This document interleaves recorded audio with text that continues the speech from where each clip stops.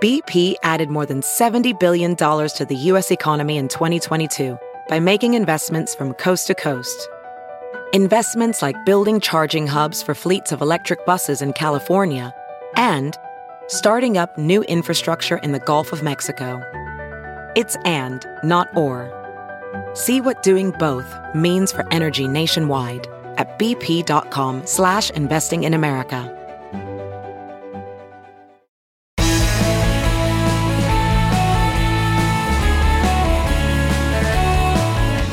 Good day, good friends. Good to see you, and welcome back to the Bill Press Pod. You know, over the years, veteran political reporters in Washington have seen just about everything. Little can surprise them. But even the most jaundiced reporters have been surprised by the cascade of reports that have been published by the great investigative reporting team at ProPublica about all the freebies that Clarence Thomas has been raking in for years from his billionaire buddy, Dallas developer Harlan Crow. Thomas and his wife Ginny sucked it all up. Trips on private jets, cruises on luxury yachts, vacations in first-class resorts around the world, on top of which Crow even bought and refurbished Thomas's mother's home and paid private school tuition for Thomas's grandnephew. And here's the worst part. None of that was reported by Thomas on his annual financial disclosure forms because, unlike all other federal judges, the Supreme Court has no mandatory ethical guidelines. So the big question is, if the court won't voluntarily adopt a code of ethics, can Congress impose one on members of the court? Well, for answers to that and a whole lot more, we turn today, once again, to Norm Ornstein, Emeritus Scholar at the American Enterprise Institute and America's leading congressional scholar. Norm Ornstein, welcome back to the Bill Press Pod. It's always good to talk to you. It's always great to talk to you too, Bill. Thank you so much. So, Norm, we thought we knew Clarence Thomas, but we've learned a lot about Clarence Thomas in the last week or so. Maybe the image we had before the latest revelations, go back to, I want to play you a quick clip from PBS. This is a documentary that was done on Clarence Thomas that aired on PBS on May 18, 2020. Clarence Thomas saying, "Oh, shucks, I'm just an ordinary guy." Here he is. I prefer seeing the regular parts of the United States. I prefer going across the rural areas. I prefer the RV parks. I prefer the Walmart parking lots to the beaches and things like that. There's something normal to me about it. I come from regular stock, and I prefer that. I prefer being around that. It's a good thing he wasn't under oath. Oh, yeah. Well, I don't think the Walmart parking lot was something that he saw with Harlan Crow, correct? Well, he might have seen it while flying over it in the private jet. Well, is there any defense possible, in your opinion, for Clarence Thomas to accept all these freebies, not to mention, right, all the travel and then his mother's house, the tuition for his grandnephew, to accept all of that from anybody without reporting it? Keep in mind, Bill, that there's parts of this that are not new. Go back to 2011. After we had learned that Ginny Thomas had earned very, very large sums of money from the Heritage Foundation that Clarence Thomas did not include in his financial disclosure reports, which he was supposed to do. And he went back and amended all of those returns. In the process of amending those returns, he was acknowledging that he had done wrong, that he had not followed the letter of the disclosure requirements, much less the spirit of the disclosure requirements. So when you look at things that have happened since, this is a guy who's been caught with his hand up beyond his elbow in the cookie jar, who takes his hand out and goes and puts back whatever cookies he's been able to find that he hasn't already consumed, and then goes right back in head first into the cookie jar. So there are no excuses here. And when Clarence Thomas says, well, I consulted with my colleagues and a few others, it is beyond laughable. Now, if we put all of this together, there obviously we're not including one other element that should definitely be right at the forefront of this, which is that Thomas has never once recused himself for Hmm. any of the actions that involved his wife as a right wing activist, and most egregiously, when she was herself knee deep in the violent insurrection, the planning going into it, and even in its aftermath, when a case came before the court that was directly related to her own involvement, potentially release of documents and information, he did not recuse himself. So this is a man, I would say clearly, without an ethical compass.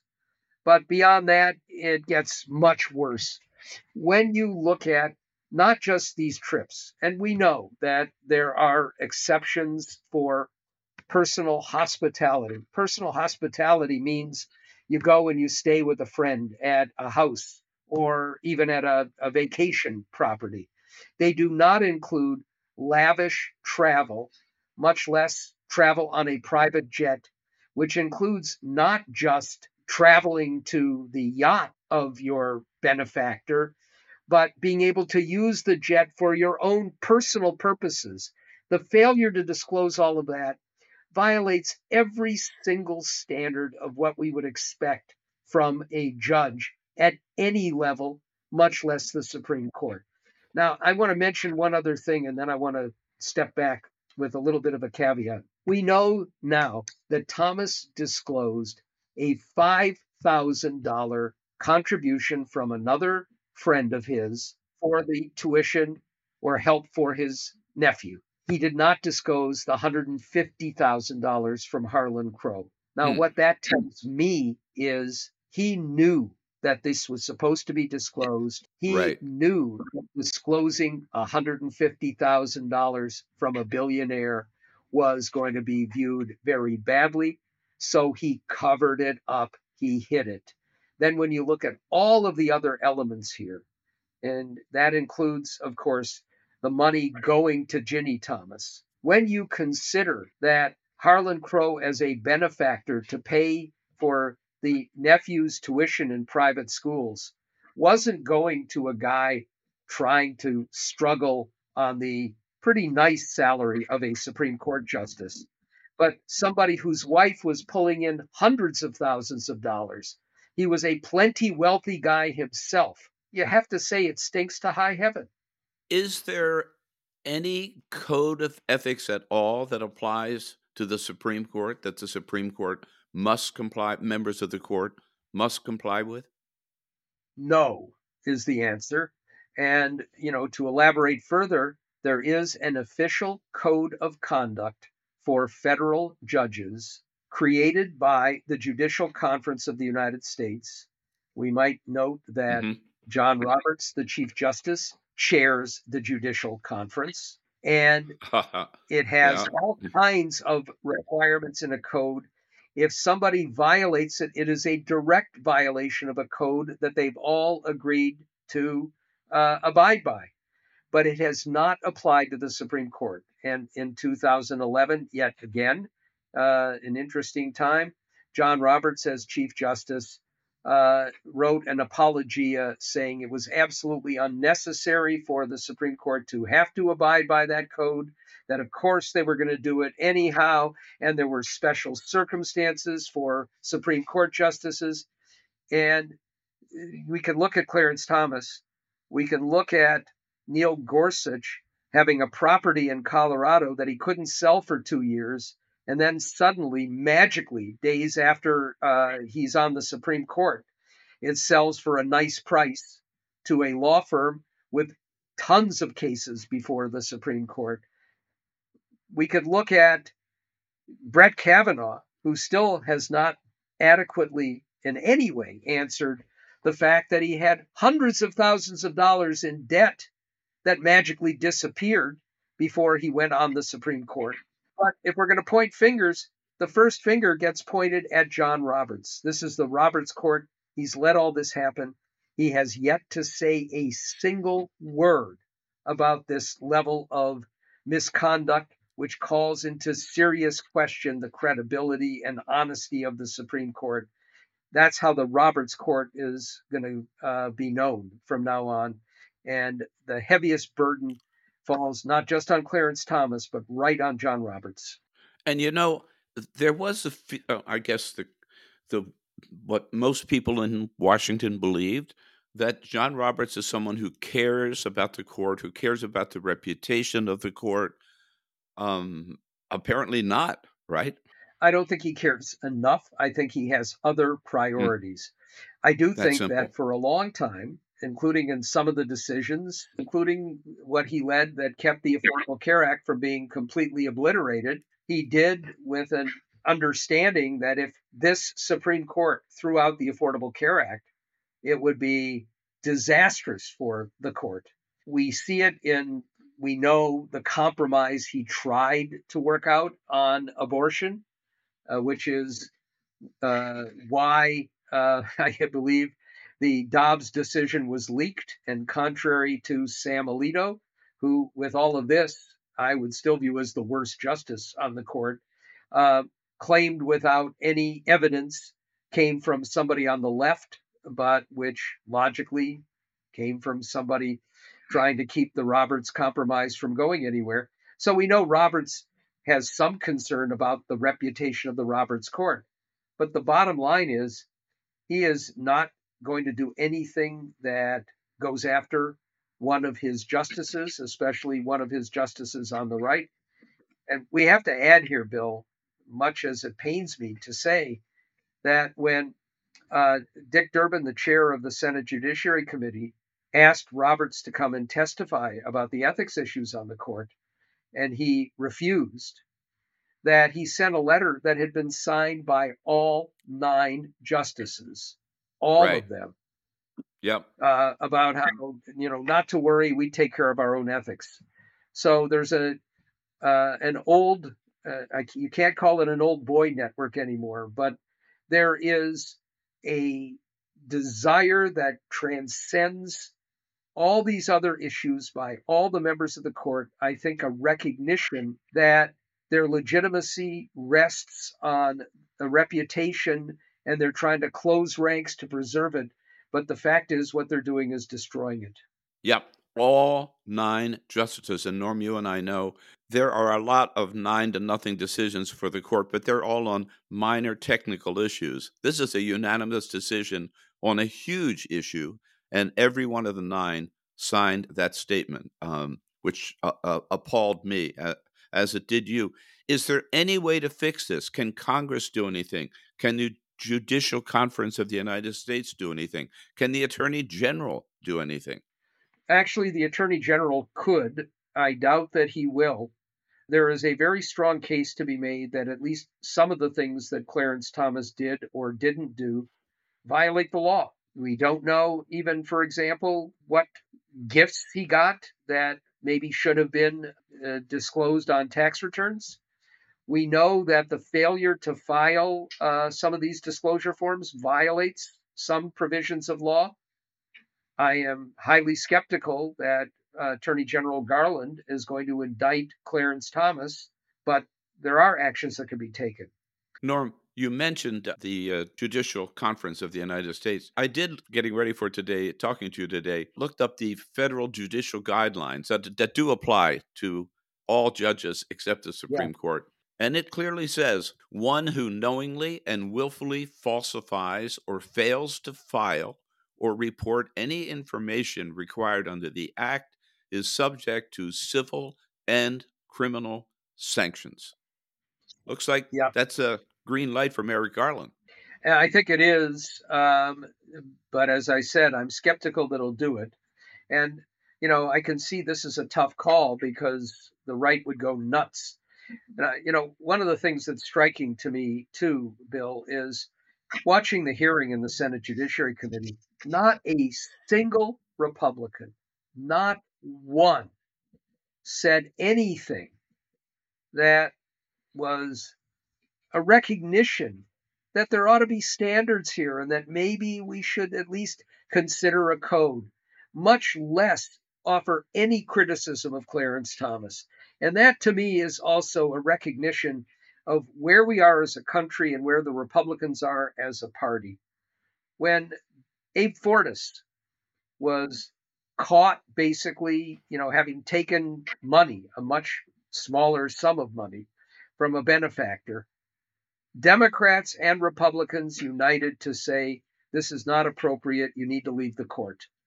Not a single Republican in the House or Senate has said anything other than this is a high-tech lynching, yet again, as Ted Cruz has said, or there's nobody better than Clarence Thomas. And the House Republican Judiciary Committee said he is the greatest of all time. This is just a tragic loss of any moral core in a political party and on the Supreme Court. Just as I've been reflecting on this, Bill, I had a very dear friend for many decades named Bob Katzman. Bob was put on the Second Circuit Court of Appeals by Bill Clinton, became the chief judge of the Second Circuit.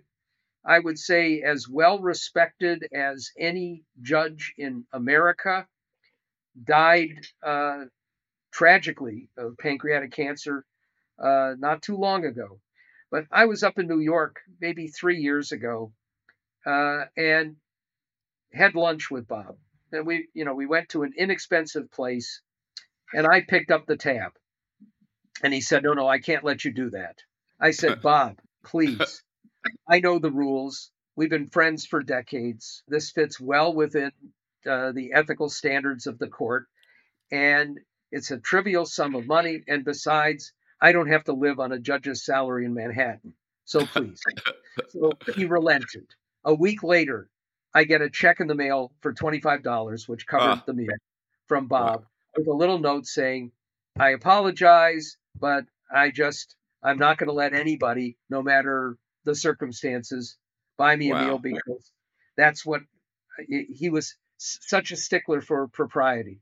Now, I'll go back even further. Decades ago, my wife clerked for a judge in D.C., and he got a nicely bound Bible from a nonprofit religious group to which he had spoken. And he went to his clerk, my not then wife, Judy Harris, and said, please research this, find out how much the Bible costs so I can send a check back to them. That's what judges do, going to crazy extremes because they care about the propriety, the standards that a judge is supposed to uphold. Nobody is going to make it look like they have been given something that might create a bias.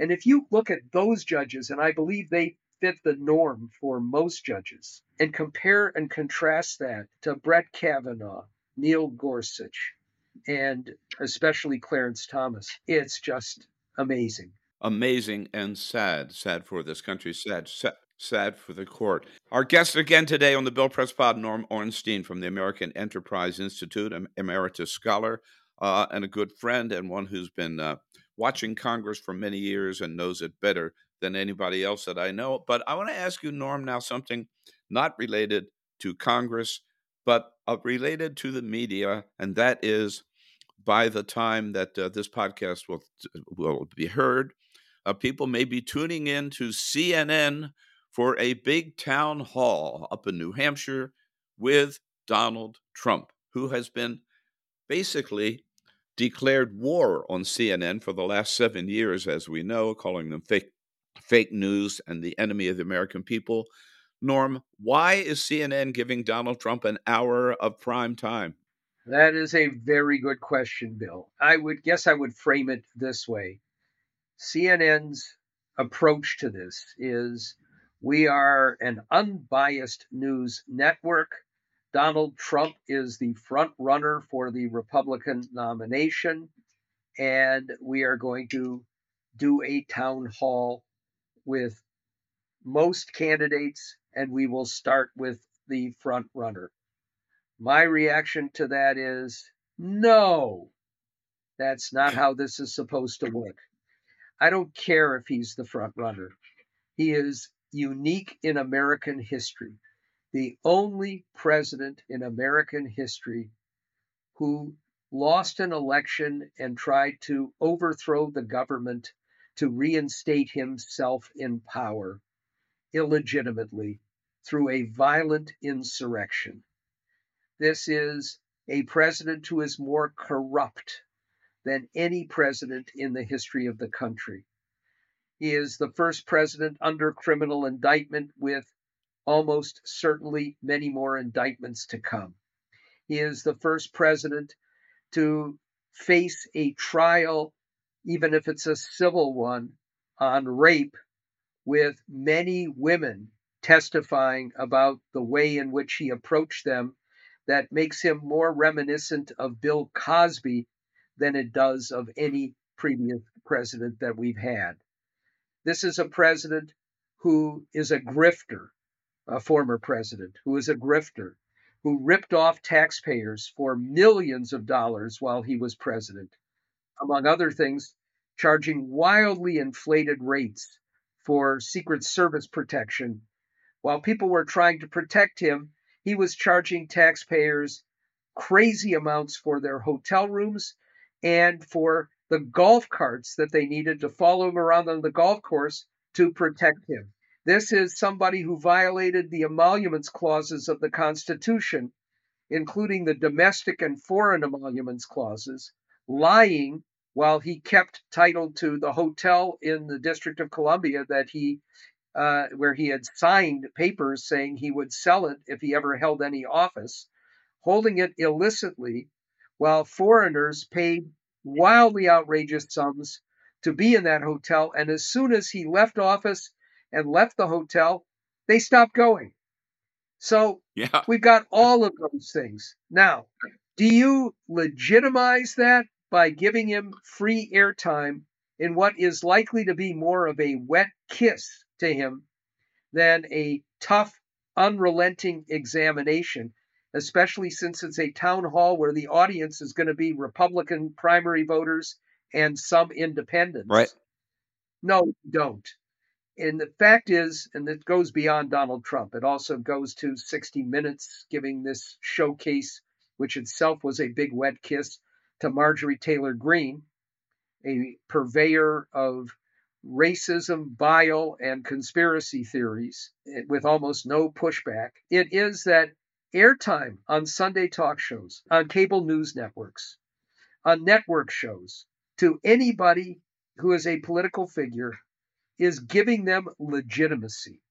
And you do not give that legitimacy to somebody who does not deserve legitimacy. You can cover him, of course.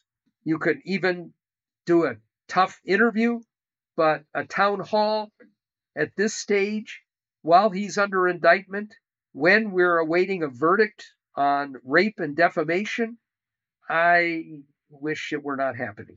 Isn't this, in fact, a repeat of exactly what CNN did in 2016 and 2015 when Donald Trump was a candidate, and they covered every one of his rallies, didn't cover the other candidates, covered every one of Donald Trump's rallies from cover to cover, beginning to end.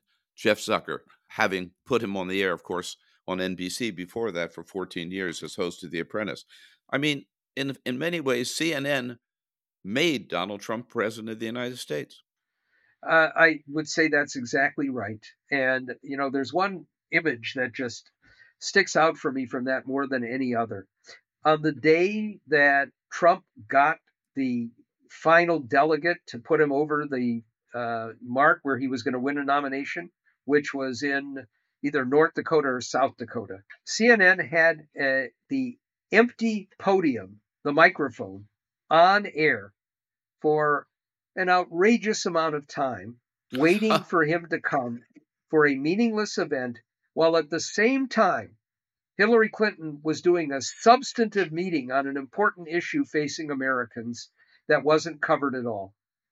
And you're absolutely right. all cable networks because it was good for ratings, covered his rallies, covered everything that he did, and didn't cover the other Republican candidates, which enabled him to get a boost in winning a nomination to begin with, but also gave him an awful lot of help to winning an election. And if CNN changed after that, it took quite a while because, after he got elected, they would bring in as regulars, extremely high paid regulars, lick spittles to Trump like Jeffrey Lord and Corey Lewandowski and Kayleigh McEnany. Mm-hmm.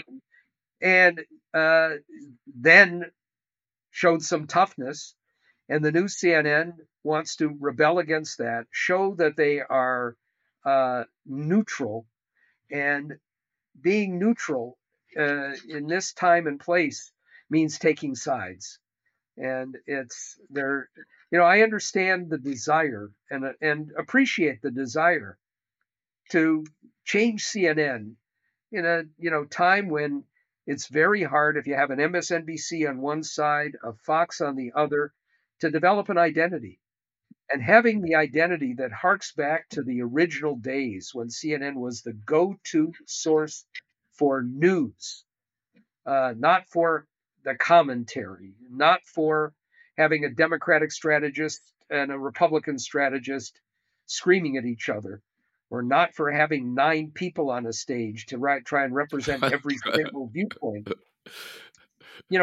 Creating a new CNN that goes back to old values, I'm all for that. This is not the way to go, in my view. Norm Ornstein, our guest from the American Enterprise Institute. Norm, a couple of other issues happening this week, other things in the news I'd love to ask you about. Let's take a quick break, and then we'll come back and just wrap up with a couple of other items that I think we need to talk about and love to get your take on. We'll be right back. Today's podcast with Norm Ornstein brought to you by the Iron Workers Union, the good men and women of the Iron Workers. They say their motto, the sky's the limit, and boy, it sure is. Think of all the iconic structures in this country, almost all of them built by iron workers, from the Golden Gate Bridge to the Gateway Arch in St. Louis to the new World Trade Center towers in Manhattan, all under President Eric Dean. We salute the members of the Iron Workers Union, thank them for their great work building America, and thank them for their support of the Bill Press Pod. Have you heard you can listen to your favorite news podcasts ad-free?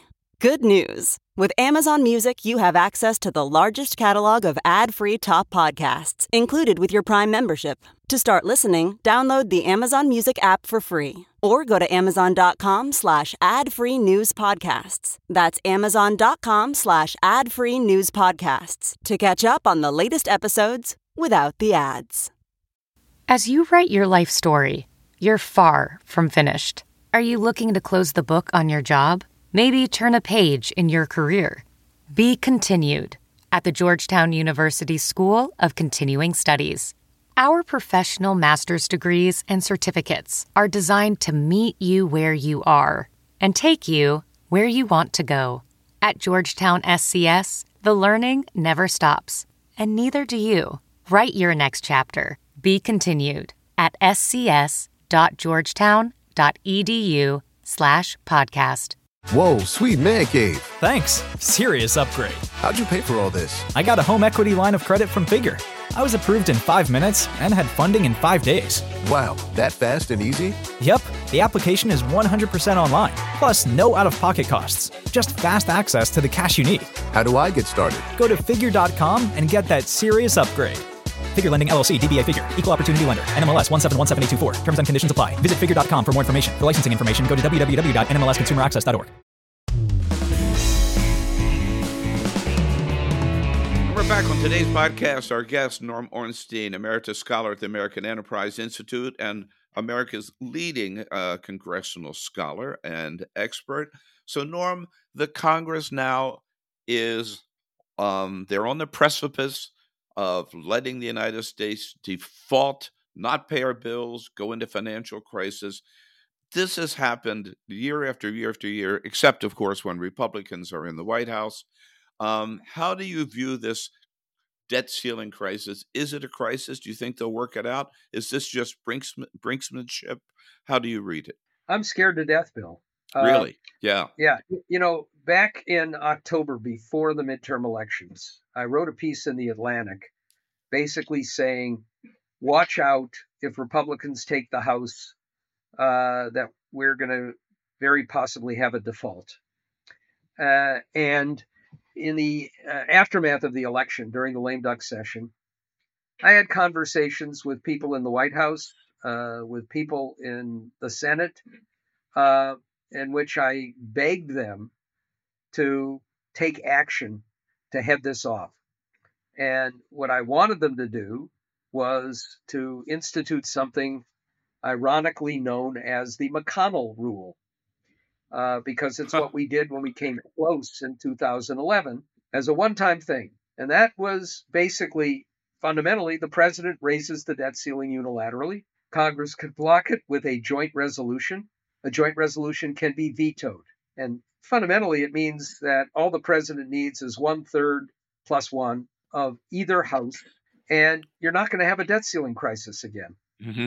A better way is just to repeal the whole notion that there is a debt ceiling, since the Constitution flat out says, no, there isn't. But there are other ways around it, and they didn't do it. Now, I saw two things happening. One is they had an excuse, and the excuse was the Republicans in the Senate will not cooperate. We can only do this through reconciliation. It's not clear the parliamentarian would go along, but in any event, we don't have 50 votes. Why don't they have 50 votes? Guess which two? Go ahead, Bill. Which two wouldn't go along? Joe Manchin is one. Yeah. And Kirsten Sinema? At the same time, they talked about the parliamentarian because it's not clear, in the narrowest sense, that this kind of a fix to the debt ceiling would fit under the rules of reconciliation. My argument to them was, to those in the Senate, was, okay, parliamentarian happens to be a pretty reasonable person overall. Go to her and with a delegation of senators and say, we got two possibilities here. One is that you look at this and, nitpicking, you find that this just doesn't quite fit under the rules of reconciliation, and we have a default and it leads to a global depression. The other is that, and of course, if that happens, people are going to know why. Mm-hmm. Now, the other is that somehow you can find a way to make it work. I have a feeling she would find a way to make it work, but it didn't matter if they didn't have the votes. And the fact is that Mitch McConnell, who could have made something like this happen, who back then, publicly at least a couple of times, said that he was a little concerned about this, wouldn't lift a finger to help or to make it happen. So they didn't get it done. But the other thing about this is I just did not see any sense of urgency among Democrats in the White House or the House or the Senate. The attitude was either, it's unthinkable, of course that's not going to happen, or, you know what, let them do that and then they'll get blamed for it. Now, that wasn't a common attitude, but there was at least some of that in an underlying way. And it shouldn't have been. And it's truly unfortunate that we didn't get out of this. Now, I'd mention a couple of analogies here. 2011, we know we came right to the brink. It was the Tea Party group that had come in the 2010 midterm elections. They had been egged on by the young guns, Kevin McCarthy, Paul Ryan, Eric Cantor.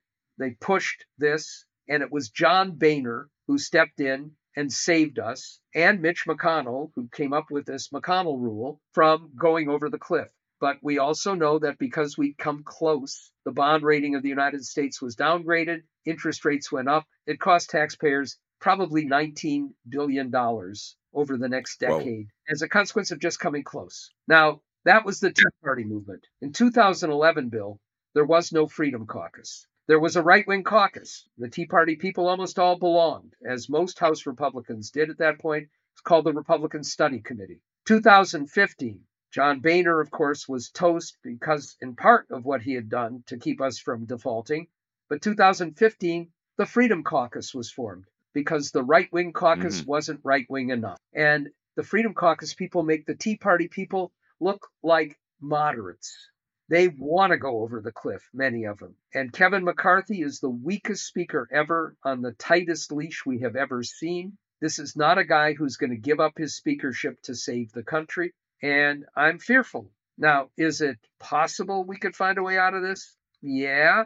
House Democrats have their fallback. They've done it very cleverly to create at least the possibility of a discharge petition where 218 members of the House can force a vote on a clean debt ceiling bill, and they won't have to go through the long delays that are otherwise built into the rules. It's still going to require them getting 5 Republicans. Any 5 Republicans who go along with that are going to be subject to death threats, excommunication, and primary challenges. So I'm highly skeptical that that will occur. If it does, it will only be after we've defaulted and the crisis has taken place. And the long-term consequences of that are going to be enormous. And then, we can't leave this topic, Bill, without noting that the way the mainstream media are covering this issue is it's both sides. It's why isn't Biden negotiating? Neither side is willing to negotiate. And so for many of the Republicans, there is this sense that if we do have a catastrophe, it's more likely to be blamed on Biden because people see him as running the country and they may benefit politically. Far too many of them are willing to pay a price of economic catastrophe to get a little bit of an edge politically. Well, I hope your pessimism is misplaced. Oh, please make me wrong. Please let me be wrong. I'm not sure of that. I'm not going to be the one who says it's all going to work out because I'm worried as well.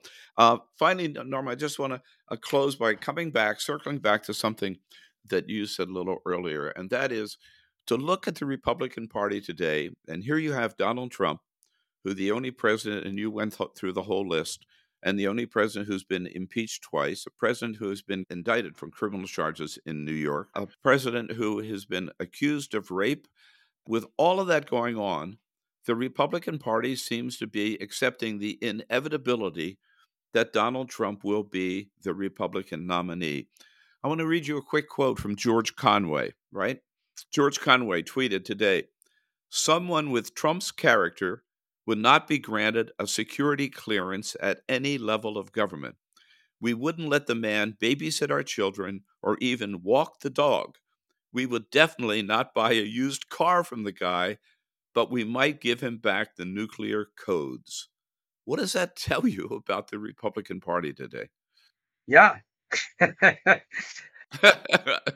We know from surveys that most Republicans, or at least a majority of Republicans, prefer an election denier as the nominee to somebody who says, actually, we lost in 2020. Let's try and come back in 2024. We know that this is Donald Trump's party now. It is not by any of the standards that we would have ever used in the past a legitimate political party, but it is also one of only 2 major parties that we have. And with everything else going on, Donald Trump is clearly and obviously the front runner. Things can change, including very possibly he would have to accept a nomination from prison or maybe serve from there if he won. We also know that he has said that his main goal, if he's reelected, is retribution. Yep. He wants to get back at all of those who have challenged him, who have undermined him, who have criticized him. We would have a bloodbath. We know that mixed in with the apparatchiks and incompetence that he put into his administration in his term as president were at least a few people who tried from time to time, or sometimes even more than that, to be reasonable administrators and actors in governance. None of them would be a part of a second Trump term. They would all be thugs and apparatchiks. And that, of course, would include the Attorney General. It would include the head of Homeland Security. It would include the Director of National Intelligence. We know that nothing would make Vladimir Putin or MBS or any of the other vicious dictators around the world happier than to have Donald Trump back in the White House. And nothing would distress our allies, including Ukraine, NATO, Australia, and other countries more than having somebody who has proven to be a traitor to America's Constitution and values back in the White House. And with all of that, he's the front runner to win a nomination. And we shouldn't leave without also mentioning the potentially pernicious role of no labels. If they follow through and pick somebody who is, sort of a centrist in some respects or respectable, that could be the Jill Stein effect, the Ralph Nader effect, and tilt the election, even if a majority of Americans don't really want it that way. So we have tumultuous times ahead, Bill. Oh, boy. And with that warning, Norm, with that, we'll take a break and look for some good news, all right, that we can talk about the next time. Norm Ornstein, it's always good to catch up with you. Thank you so much for all your good work. And thanks for joining us again on the Bill Press Pod. Anytime. And that's it. A very candid and sometimes depressing look at America today with our good friend Norm Ornstein. By the way, back for his 5th visit to the Bill Press Pod, which must be some kind of a record. Thank you again to Norm, and thank you all for listening. And we look forward to seeing you again on Friday for our Reporters Roundtable. A lot to talk about this week. The big summit meeting at the White House on the debt ceiling between President Biden and the 4 leading members of Congress from both parties, and Donald Trump's town hall on CNN Wednesday night. We'll talk about all of that and a whole lot more on Friday with 3 of Washington's leading political reporters for Reporters Roundtable. Have a great week, folks. Come back and see us on Friday for the next edition of the Bill Press Pod.